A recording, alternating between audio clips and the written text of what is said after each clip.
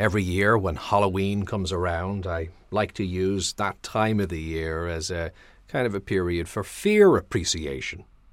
And you might legitimately ask, why would you want to do that? And how is fear a good thing?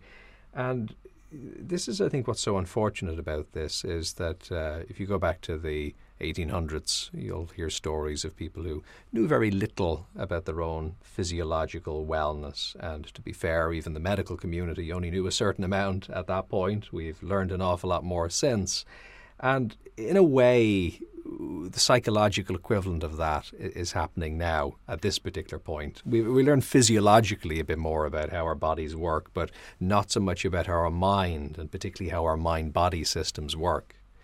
And the thing is that what we call fear is a safety mechanism.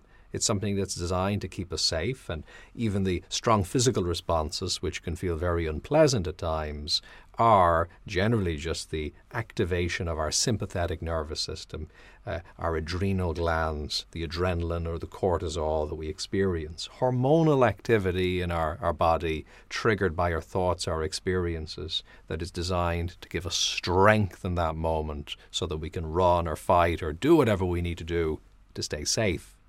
So the problem, though, is that we maybe experience these feelings in moments where we don't need to run or fight or do anything like that, so they're just surplus to requirements. And these responses can also be triggered by thoughts and ideas, so we're not actually in a physically dangerous situation. We're just thinking about what could go wrong, but our body doesn't know that.